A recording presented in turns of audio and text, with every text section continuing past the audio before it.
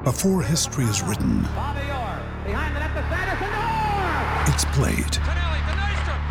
Before it's frozen in time, it's fought one shift at a time.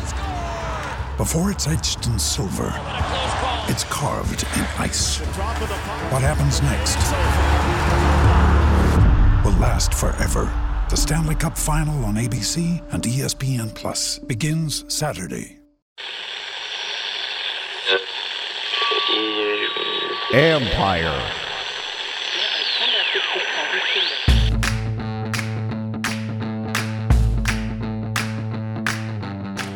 Hello and welcome to my podcast. Do me a favor, subscribe to the John Keim Report wherever you get your podcast. You're watching on YouTube. Hit that like button, hit that subscribe button. You can find us there as part of Empire Media. That is spelled, of course, A-M-P-I-R-E. It is always much appreciated when you tune in. Today, I'm joined by my longtime friend and colleague, Liz Clark from the Washington Post. Liz is retiring after a long career in journalism and a very, very good career in journalism. And she, of course, has been at the forefront of the biggest story on the Commander's beat over the last few years, and that's the investigations into Dan Snyder. She was part of the initial reporting with the Washington Post that brought all these stories to the forefront. So I wanted to have her on as she wraps up her career, just a little bit what she's going into her retirement, but also about this franchise. Of course, the heavy amount of time was spent on this franchise. So we talk about her reporting. You know, was she surprised by the impact of all that and where it eventually has gone to? And we talk a little bit about the sale. I will be honest, I think it's okay to say sometimes you don't know all that's going on, because I don't know that everybody has followed that rule. So Liz and I both kind of agree that there's still a lot of unknowns in this whole situation. So we get into all that, and we talk about her time on the beat. She did cover a couple different times, the end of the North Turner era, and then also some of the Jay Gruden era. So we talk a lot about that. And there you go. So stay tuned for that. And just real briefly, because there's still every week you're going to get more and more stuff coming out about possible ownership, possible Jeff Bezos, all that stuff. It's just a reminder to be careful with how you process all the information. And, there is a tendency by some to try to draw these conclusions based on something that maybe happened a while ago. For example, when there was the talk about, the Snyders cleaned out their office, therefore sale is imminent. Well, they cleaned out their offices in December. So that did not mean a sale was imminent at the end of March. It was just, I don't know why that was tried to be tied together. So just be careful with all that. And here's what we know about Jeff Bezos. From the beginning, this has been the same statements. He would what we've always heard is he does have interest in owning a football team. We don't know if it'll be this one. We do know that his presence still lurks, that other groups still know that he's out there, because as one told me that until if Bezos has had chances to come out and say he's not interested. Well, he hasn't done that. And because he hasn't done that, these groups know that at any point they know he could try to get in deeper into this situation. We also know that the Snyders certainly don't have a lot of love for him. We also know everybody's got a price. So what is that price? Is there a quote unquote tax on Bezos just because of that situation? Don't know. I'll be honest. I don't know if there is. I do. Like I said, I know that there was some certainly bad feelings. Has that changed? And again, what could change their minds in this situation? How much could change their minds? Then there was a report by Puck that said that Snyder and Bezos spoke over the holidays. Okay, which is interesting, right? It's interesting. However, what we know since that time, first of all, we don't know what they talked about. So that's, and I'm not blaming a report on that. We don't know. What's the context of that conversation? Is it akin to a team calling up another team and saying, hey, if let's say Pittsburgh called up about Washington and said, hey, we want to trade for John Allen. And they said no. Well, then a report could come out saying they talked about John Allen. Well, they really didn't. One team called up and said, and the other team said no. So in other words, I don't know the context. So it's hard to really say what did that really mean. But what we know since then is that the Bezos side felt like, and this is as of late February, that they were being blocked from the bidding and being able to bid on this team. So, something that happened in December, I don't know how much it really goes now, but does it speak to the fact that they're willing to do that? If it ever got back to that, I don't know. That's the part I don't know. So I want to be clear on that. And I think you need to understand what all is going on. And then, just be careful. And I'll continue to say this, just be careful with how you're processing and always question, why is this coming out? What makes sense here? Why is this name, whatever it is, being floated? Or why is this report coming out now? What is the purpose behind it? I think you always have to ask that question. Anyway, that's enough. In other words, I just said there's really nothing, I don't have anything new to report. It's just I just want to provide a reminder on some of that stuff. And there you go. So that's it for me. So let's get to my conversation with the Washington Post, Liz Clark, who is retiring after a long and very excellent career. We talk a lot about her reporting on the Washington Commanders and where the team is at right now. Another day is here, and you're ready for it. What to wear? Check. Breakfast, lunch, and dinner? Check. Planning for what's next and how to save for it? That's where Bank of America can help. For your financial to-dos, Bank of America has experts ready to help get you closer to your goals. Get started at one of our local financial centers or 24/7 in our mobile banking app. Find a location near you at bankofamerica.com/talktous. What would you like the power to do? Mobile banking requires downloading the app and is only available for select devices. Message and data rates may apply. Bank of America N.A., member FDIC. Did you know the largest ropes course and zipline park in the country is right here in the DMV? Located in the heart of Montgomery County, the Adventure Park at Sandy Spring combines climbing and ziplining to create an aerial obstacle course unlike any other. With challenges anywhere from 10 to 75 feet in the air, there is something for all skill levels. Looking for some family time or the perfect date night before football season starts? You can even climb and zip line under the stars. Would you rather keep your feet on the ground? Give axe throwing a try. With their projector systems, you can throw at traditional targets, play tic-tac-toe, connect four, or even hunt zombies. Listeners of this show can get $5 off any ticket by entering the code KEIM23DC at checkout. That's KEIM, K-E-I-M 23DC.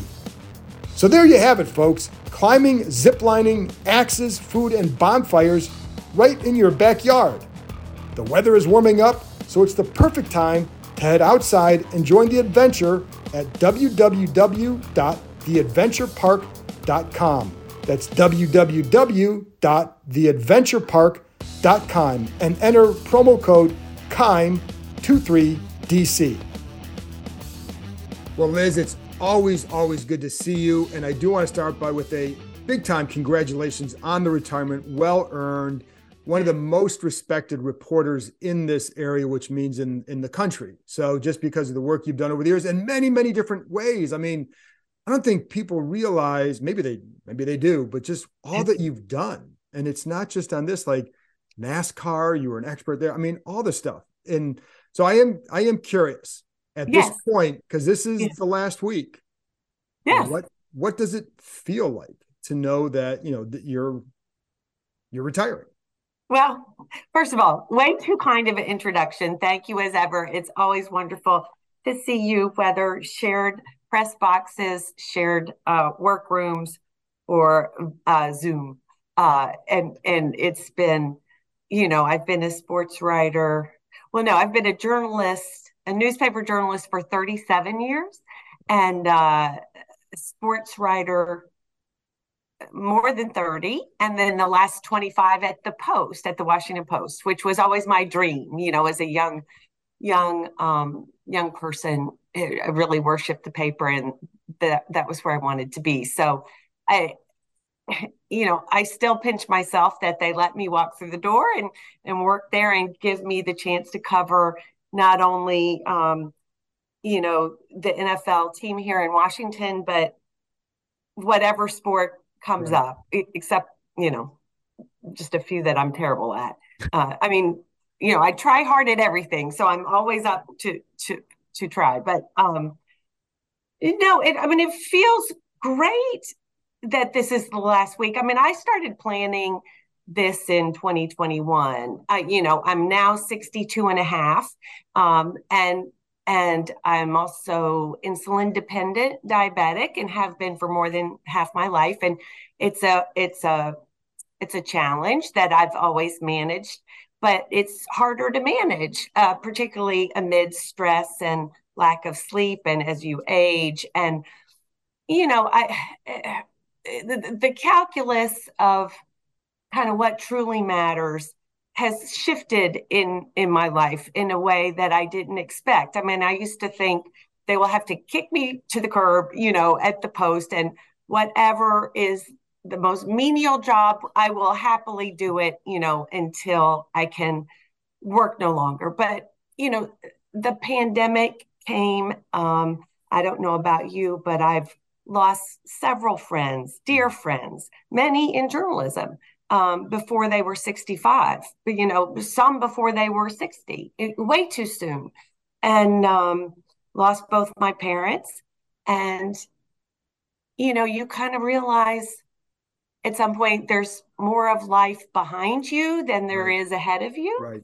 And I really want this last third to count and to matter and be challenging and interesting.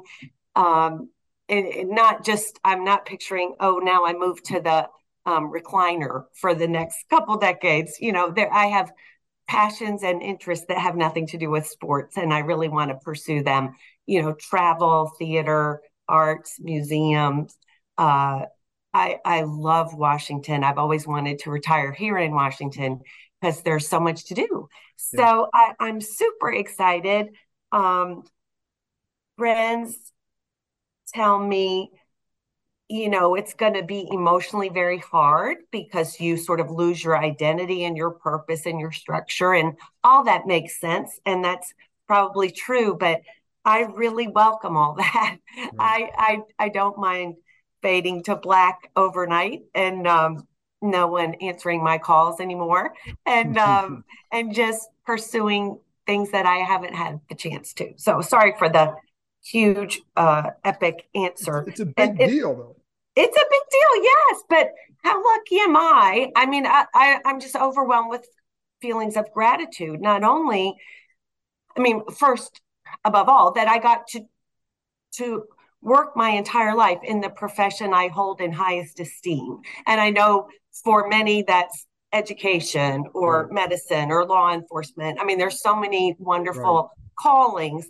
Mine has always been journalism, the thing I held in highest esteem and wish that I could do. So not only to be able to work in the field I wanted to, but at the paper I held in the highest regard, to learn from people, both younger and older. At every turn, I learned from my coworkers.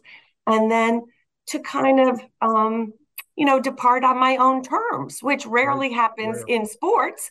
And it doesn't happen often in journalism and sadly in life. So I feel nothing but gratitude and a little sense of, gee, I wish I could have finished this story or brought this to a conclusion, or but that's good.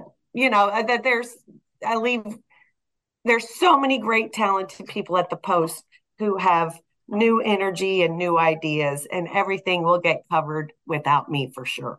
Well, so, and I do want to get to the big story, obviously, over the last couple of years is the Dan Snyder stuff. And I'm going to get to that in a minute, because that's a big deal. And that's a hell of a way to go out for you, et cetera. But how long, trying to remember what years you covered the team, because there were a couple different stints that you had. Yeah. And I've lost track. Like Mike Jones told me how long ago he had been on the beat. I'm like, oh my God, it doesn't feel like it's been that long. But what were your year? I know it was like late 90s, early 2000s. What were the years that you covered? Yeah, no. It is kind of funny because it was a bit unorthodox, and maybe like you, I have zero sense of elapsed time at this age. It's like things could have happened 3 years ago or 15. I have no idea.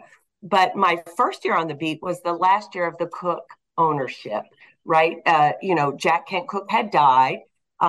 John was running it, but it was clear it was for sale. So that whole year was the sale year. So that would have been 1990.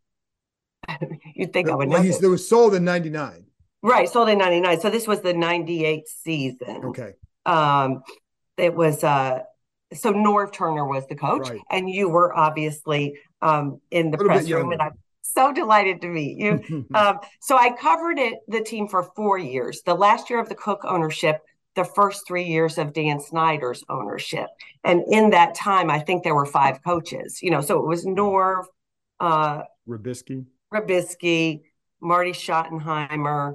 I'm exaggerating because I left the day Spurrier came in the door. I remember meeting him.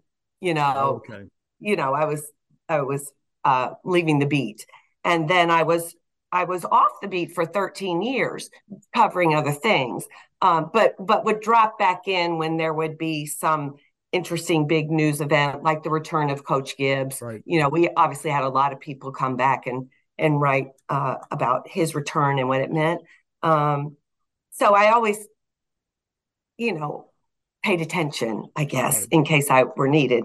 But then I came back as a beat writer in 2014, which was Jay Gruden's, right, I believe, second year. First year. No.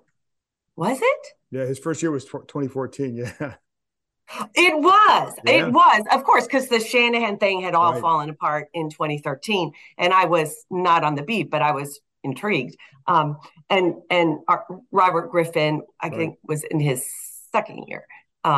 So, yes. So 2014. And then I was there for 4 more years to 2017. Okay. So there you go. So let's go back. Let's go back. No, it's, but because you were there, I mean, what do you remember from those early years of Dan Snyder? And did you see things that you say, this is going to be a problem for the franchise under him?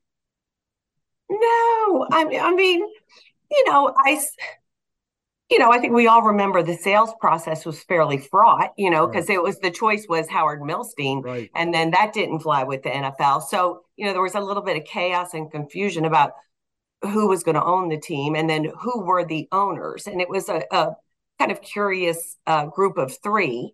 And, we all know the way Dan Snyder presented himself to the market at age 34 as just a super enthusiastic, lifelong fan. And, who wouldn't love that narrative and kind of root for a hometown guy, self-made guy to take ownership. So, complete open mind.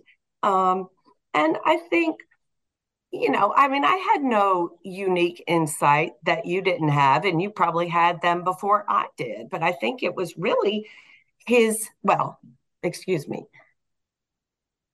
first really troubling thing to me was his statement, was going to make no changes. And then within months, Charlie Casserly's gone, boom. A bunch of staffers.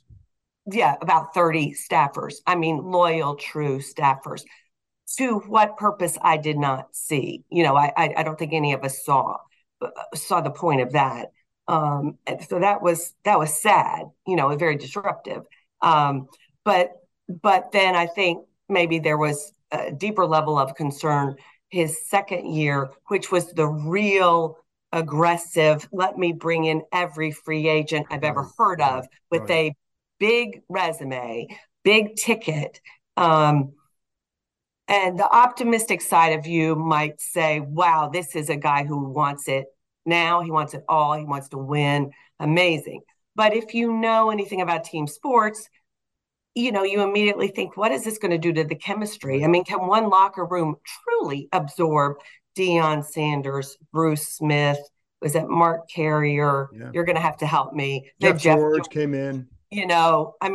And you could see individually the appeal of each, like, oh, yeah. But then you have to think, well, what do you do with Champ Bailey? He's like the star of the future. And then you've got Darryl Green. You sort of go position by position and say, this might be more problematic than it seems. I mean, for example, Brad Johnson, not the sexiest guy in the world in terms of he's going to sell tickets, not a politician. But like, what a beast of a guy. I Yeah. mean, in terms of commanding the respect of the offensive line, getting the job done, not about ego, just a leader. Um, and I don't think, I mean, I can see marketing wise why you might think the guy with the flashy arm was a better choice, but it wasn't a better choice. So anyway, Yeah. I'm And recapitulating probably painful memories for older people, and younger people are saying what? Uh, but you know that. So it was basically enthusiasm that was not constructive, and then I think every August the media and the market thought, well, he's matured. He's learned. This right. is the year. It's going to, hands off, bring in the right football people, leave it alone and let's wait for a winner. And it just, the cycle kept repeating, in my view. It did. And it's funny because also during that time, it was listening to outside people about players they should bring in, like a Jeff George, and having the football people inside saying, can't do it. And then eventually he would say, you have to do it. And I think that was also set a tone. But the other thing I remember, Liz, too, and again, I want to get to the big story in a minute, but the other thing I remember, and this is where I like, oh my God, her instincts are really good, because remember the year they fired Marty, it was Spurrier resigned and Marty hadn't been fired yet. And they finished really strong. I remember what you and I in the press room, you looked up at the TV and you saw him resign. You go, he's coming here. Right away, you said, I'm like, oh no, because Marty, they finished strong. Right. Marty was like 5-0 to finish, or right. Completely turned it around. Right. And so, but you right away, like, he's going to go get him. And I like, I don't know. And it's like, boom, they did. It's like, always trust his instincts, because it was dead on, and they went and got him. Yeah. So And boy, I remember, I wish I could remember the player. There was one offensive lineman, really admirable guy with young kids, and I believe had played for Marty before and had come all this way to play for him again. And you may have been with me. We had to tell him that Marty was going to be fired. I mean, not that it was our job, but it was, he had not heard. And it was so preposterous that an owner would make that move after the team had gone through so much that year. Did they not start 0-5? They were 0-5, yeah. Yeah, there was a lot of dissension because he was law and order. It's going to be this way. And but got a cohort of believers, and they were on their way. And this guy was like in the process of, the moving trucks were coming to bring his family. And we were like, just check those moving trucks. I don't think we said he's going to be fired, but just like, maybe you should hold off on the move because, we're hearing there might be a change. And I could just see in his face, the reporters don't know what they're talking about, but please don't let this be true. Yeah. And and it was a bizarre time. But again, it also, to me, kind of foreshadows everything that's happened since, in other words, the lack of success for the organization. But the other stuff, like in the reporting, when you started working on the story, did you because like I said, you cover this franchise 2 different stints, you're very familiar with it. How surprised were you at the depths of what you discovered or reported? You mean in terms of all the stuff that's pervasive sexual harassment, all that stuff, female employees, and just the workplace culture, and then where all that stuff led to financial issues and et cetera. Boy, it's really hard. Were you surprised by any of that, or maybe that's a hard way to answer it? Like, it's on some level.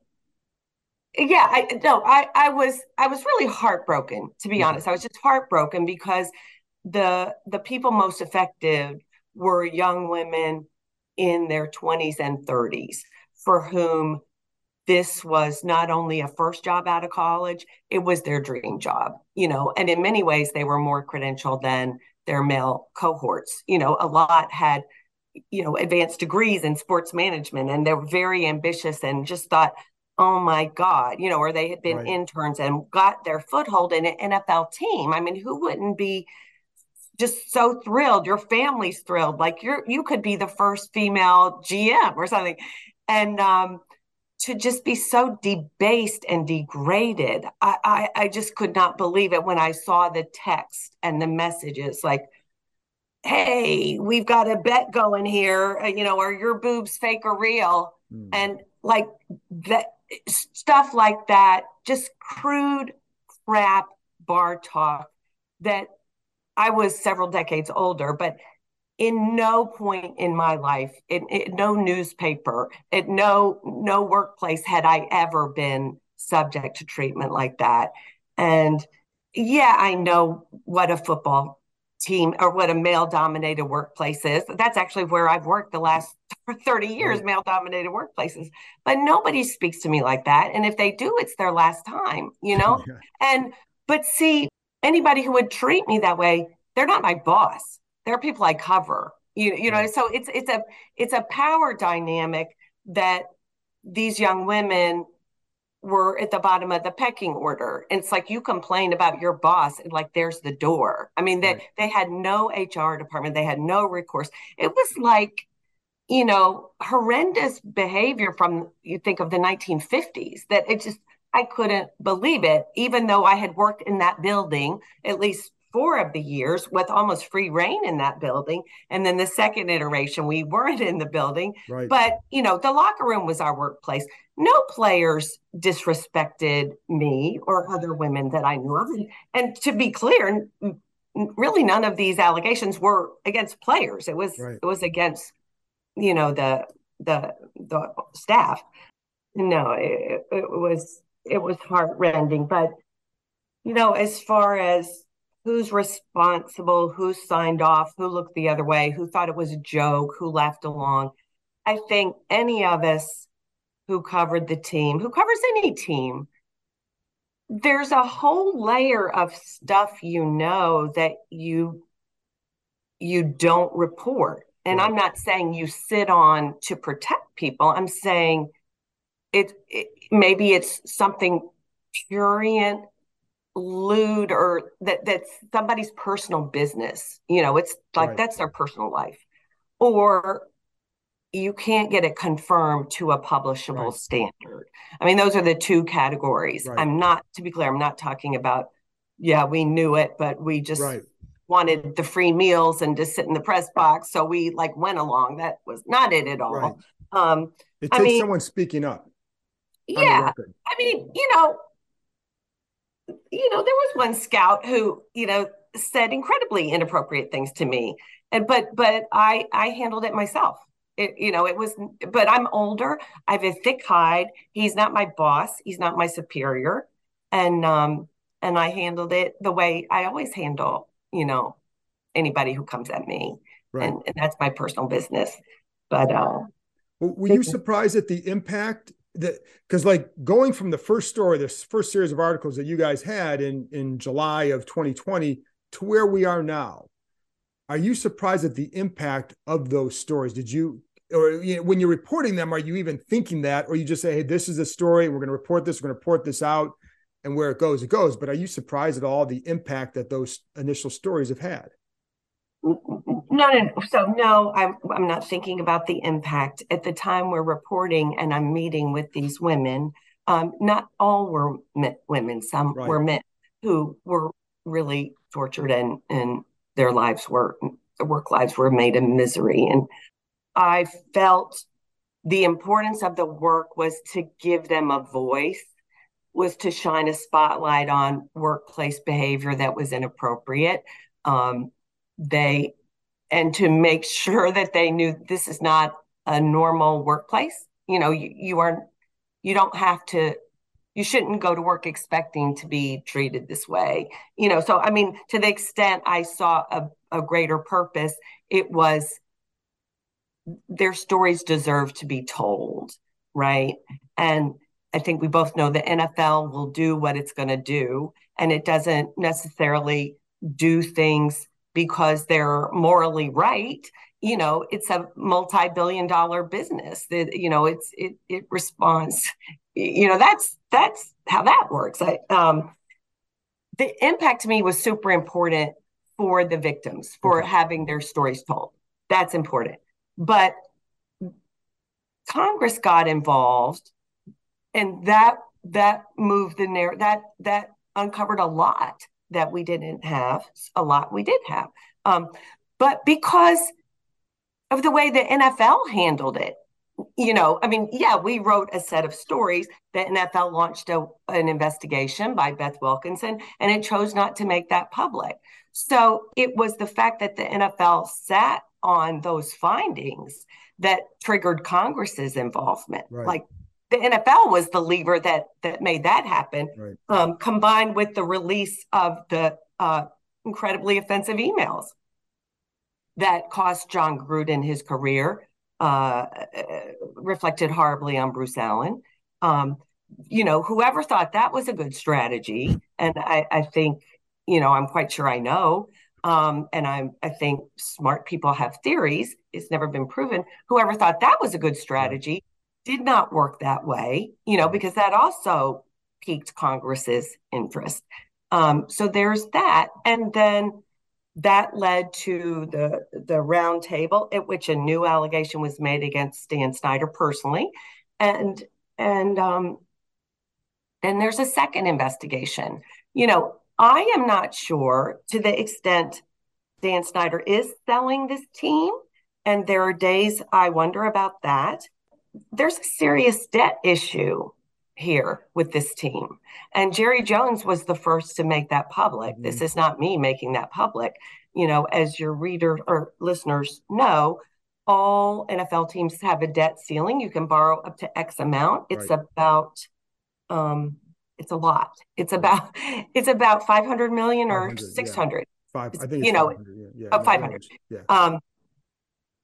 And 2 years ago, the NFL gave Dan Snyder special permission to exceed that by $450 million.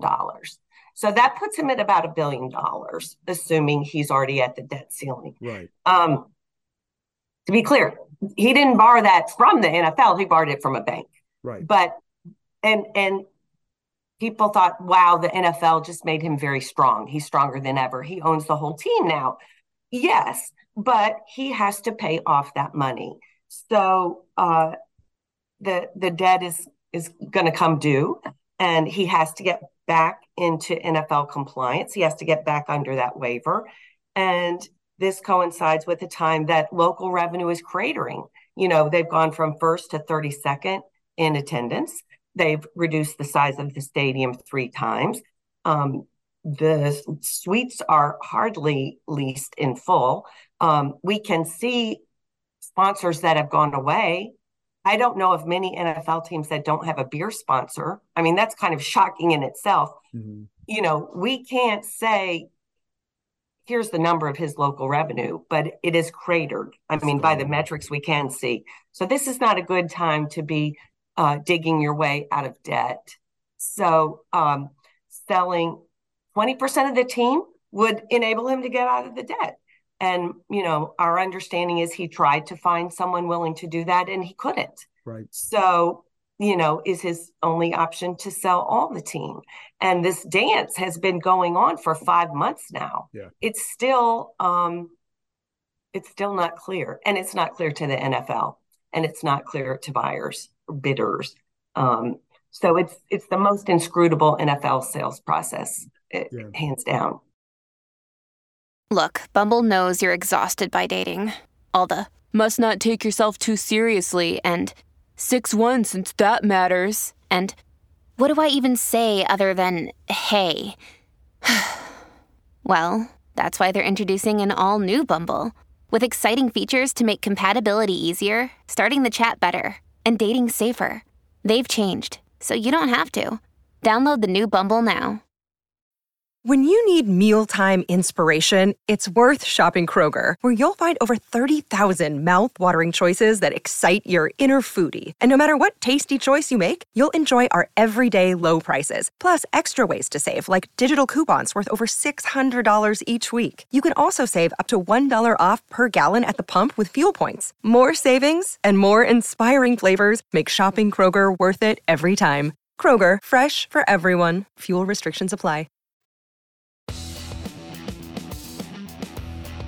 I had talked to someone who said that they haven't been through a process like this one. Correct. And a lot of it is because Dan is fully in control of it, and they only know what they're told by him or his people. So, but are you surprised though? Because throughout all this, you kept hearing, not going to vote him out, not going to do this, not going to do that. And then there was that big shift in November. Were you surprised it got to that point, or did you kind of wonder or think that it would get to this point that he's going to have, and a lot of it goes back, like you said, goes back to the debt. Like you can't escape that. But are you surprised that it got to that point where the team actually is up for sale? Totally surprised that that day in November, I think November 1st, when that first report came out, it's like, oh yeah, I was shocked. But macro, if you pay attention, it's clear that politically, no entity is going to do a land deal with Dan Snyder for a new stadium at this moment. If you know anything about the economics of an NFL team, it matters not how bad your team is. If you build a new stadium, it's like, you print money. You have to have a good product to sustain that. But, a new stadium is an economic engine for the value of the franchise, for the enthusiasm of the fan base. I mean, the one thing that to me, and I've been thinking this for the last 5 years, that could possibly re-energize fans, bring back excitement was a new stadium, at the RFK site that's accessible to Metro, that is exciting to young people, not in the suburbs, but that it would be a game changer. And, sort of matters not who owns the team, but that in itself, it would just be, the city would be joyful, I think, in knowing the city. But then it became, as the optics, the defrauding of fans, the list is very long of the ways in which politicians got fed up with wanting to be associated with the team. I don't see how Dan Snyder gets a new stadium built. So I always thought he's either got to, something had to change, because you've got to have a new stadium. You've got to have a new stadium. And ideally you'd have it next year. Right now, to think 2026, 2027, that seems so forever away. That's way too long away. How much a difference do you, because I still think like RFK is going to be, there are still roadblocks there. I think, and I think they're going to have a hard time going there, but how much of a difference will a new owner make just for this franchise, for the fan base? Is it enough to just do that? Or do you wonder if that so much of it has been killed, the enthusiasm, the joy, that it's going to be hard to get that back? Will a new owner be the difference? Oh, I mean, I don't want to sound Pollyanna, but, I do think, I do think the market would be thrilled with a new owner. I just feel a pent up demand to embrace a team, and we've seen fans migrate to the Caps, to the Nets, to other places. That's great for the city. Diversified interest is great, but I don't think it's gone forever. I mean, I think the NFL is facing some challenges, you want to keep having a younger fan base. So that to me is a big part of why you want a downtown stadium, an urban stadium with cool bars and restaurants, and make it a destination and fun things to do. I mean, to me, it would be, if I had limitless money, it would be the easiest win of all time, if money were no object, because, they're last. They're last by almost every metric. So you'll be embraced. You've got to make the product really great. I'm not discounting that, but no, I think it's you can get it all back, but half measures won't do. I think Dan selling 20% of the team and is not going to cut it. And I don't think the other owners even if it solves a lot of financial problems. Right. And the other owners that's not the fix here. Right. And the other owners would have to approve that. And there's no chance of that too. That would be it. Like, do you think so let's go back to RFK. We only got about 5 minutes left, but RFK, I'm so sorry. I talked No, that's too okay. much. That's okay. Is RFK a viable site, or do you think it's going to be one where, as some people have suggested to me, that you're going to have to try because that's what the fan base wants, but you're going to find that it's going to be very difficult?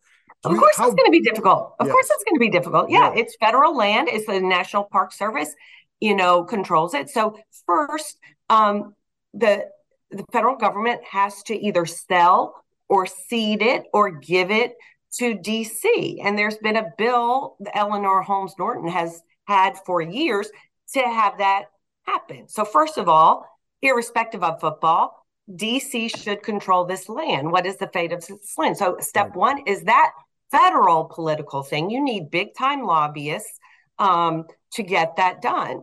And then it would be the DC Council, which is a pretty strong-willed, complex body, to then decide, is this going to be used for public housing, for parks and green space? Are we going to make a billionaire owner richer? That's going to be a really fraught discussion. But yeah, it's certainly doable. There's a lot of people who support the idea.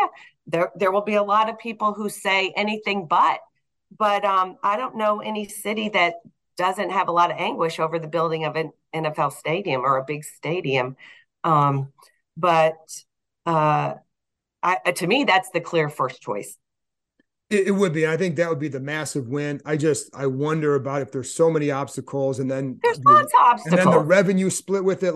Who knows? But I think that's got to be where you have to try first. I would think so. You exhaust all options for it, and there you go. And the one thing I don't want to do, and you don't want to do, is sit there and try and play the horse race game with whoever's going to own the team, because we don't. There's so much we just don't know in the story as far as where the sale goes, right? Yeah. To me, there's anyone who is tweeting or blogging or reporting that, they have it all wired. This is what the bid is worth to the exact dollar figure, or these are the bidders, or here's the timetable. It's going to happen next week. It has a time. Anybody who has clarity on any of that, I question that. I'm not questioning their sincerity of their reporting, but I think they're being fed a line that may not be agenda free. I guess. Yeah. I don't know any of that. Last thing for you, Liz. We got 2 minutes.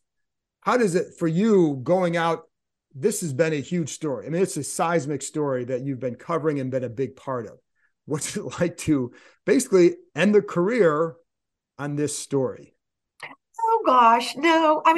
It's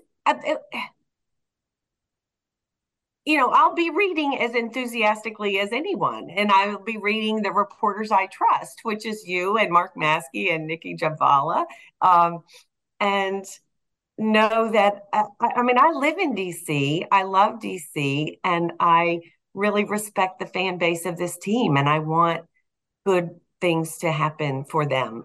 So, my interest in the topic rolls right on. It's just I don't have my mitts in it, and that's quite welcome, because I don't think people understand, nor should they, how much stress and sleeplessness and constant fretting reporting stories like this are. It's just inescapable. And so that part I'm happy to set down. Yes, I can understand that very well. I know you can. So I'm smiling because I can feel that freedom from that. So I'm very happy for you, very proud of, you should feel very proud of what you've done in your career. It's been awesome. And it was a pleasure working alongside you. And even for 1 month at the Post.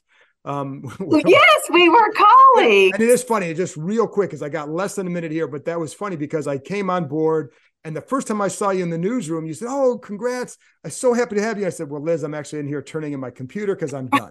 So it was always good. But Liz, it's great. And I got about 30 seconds left. And I just want to tell you how much I appreciated your reporting over the years and was such a big fan. So thank you very much for coming on. Right back at you. Big fan of the way you conduct yourself and the standard of your journalism.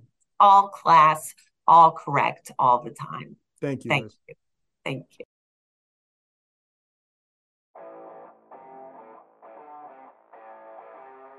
That's it for this episode. Thanks to Liz for joining me, and congrats to her on a great career.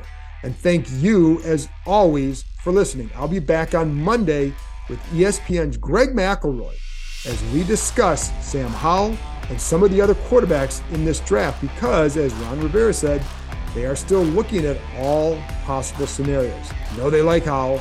I do believe that he's the guy that's going to end up starting, but they did have Hendon Hooker, or they are having Hendon Hooker in for a visit. So what does it mean? What would Greg McElroy do? He's watched Howell a lot. He saw Hendon Hooker a lot.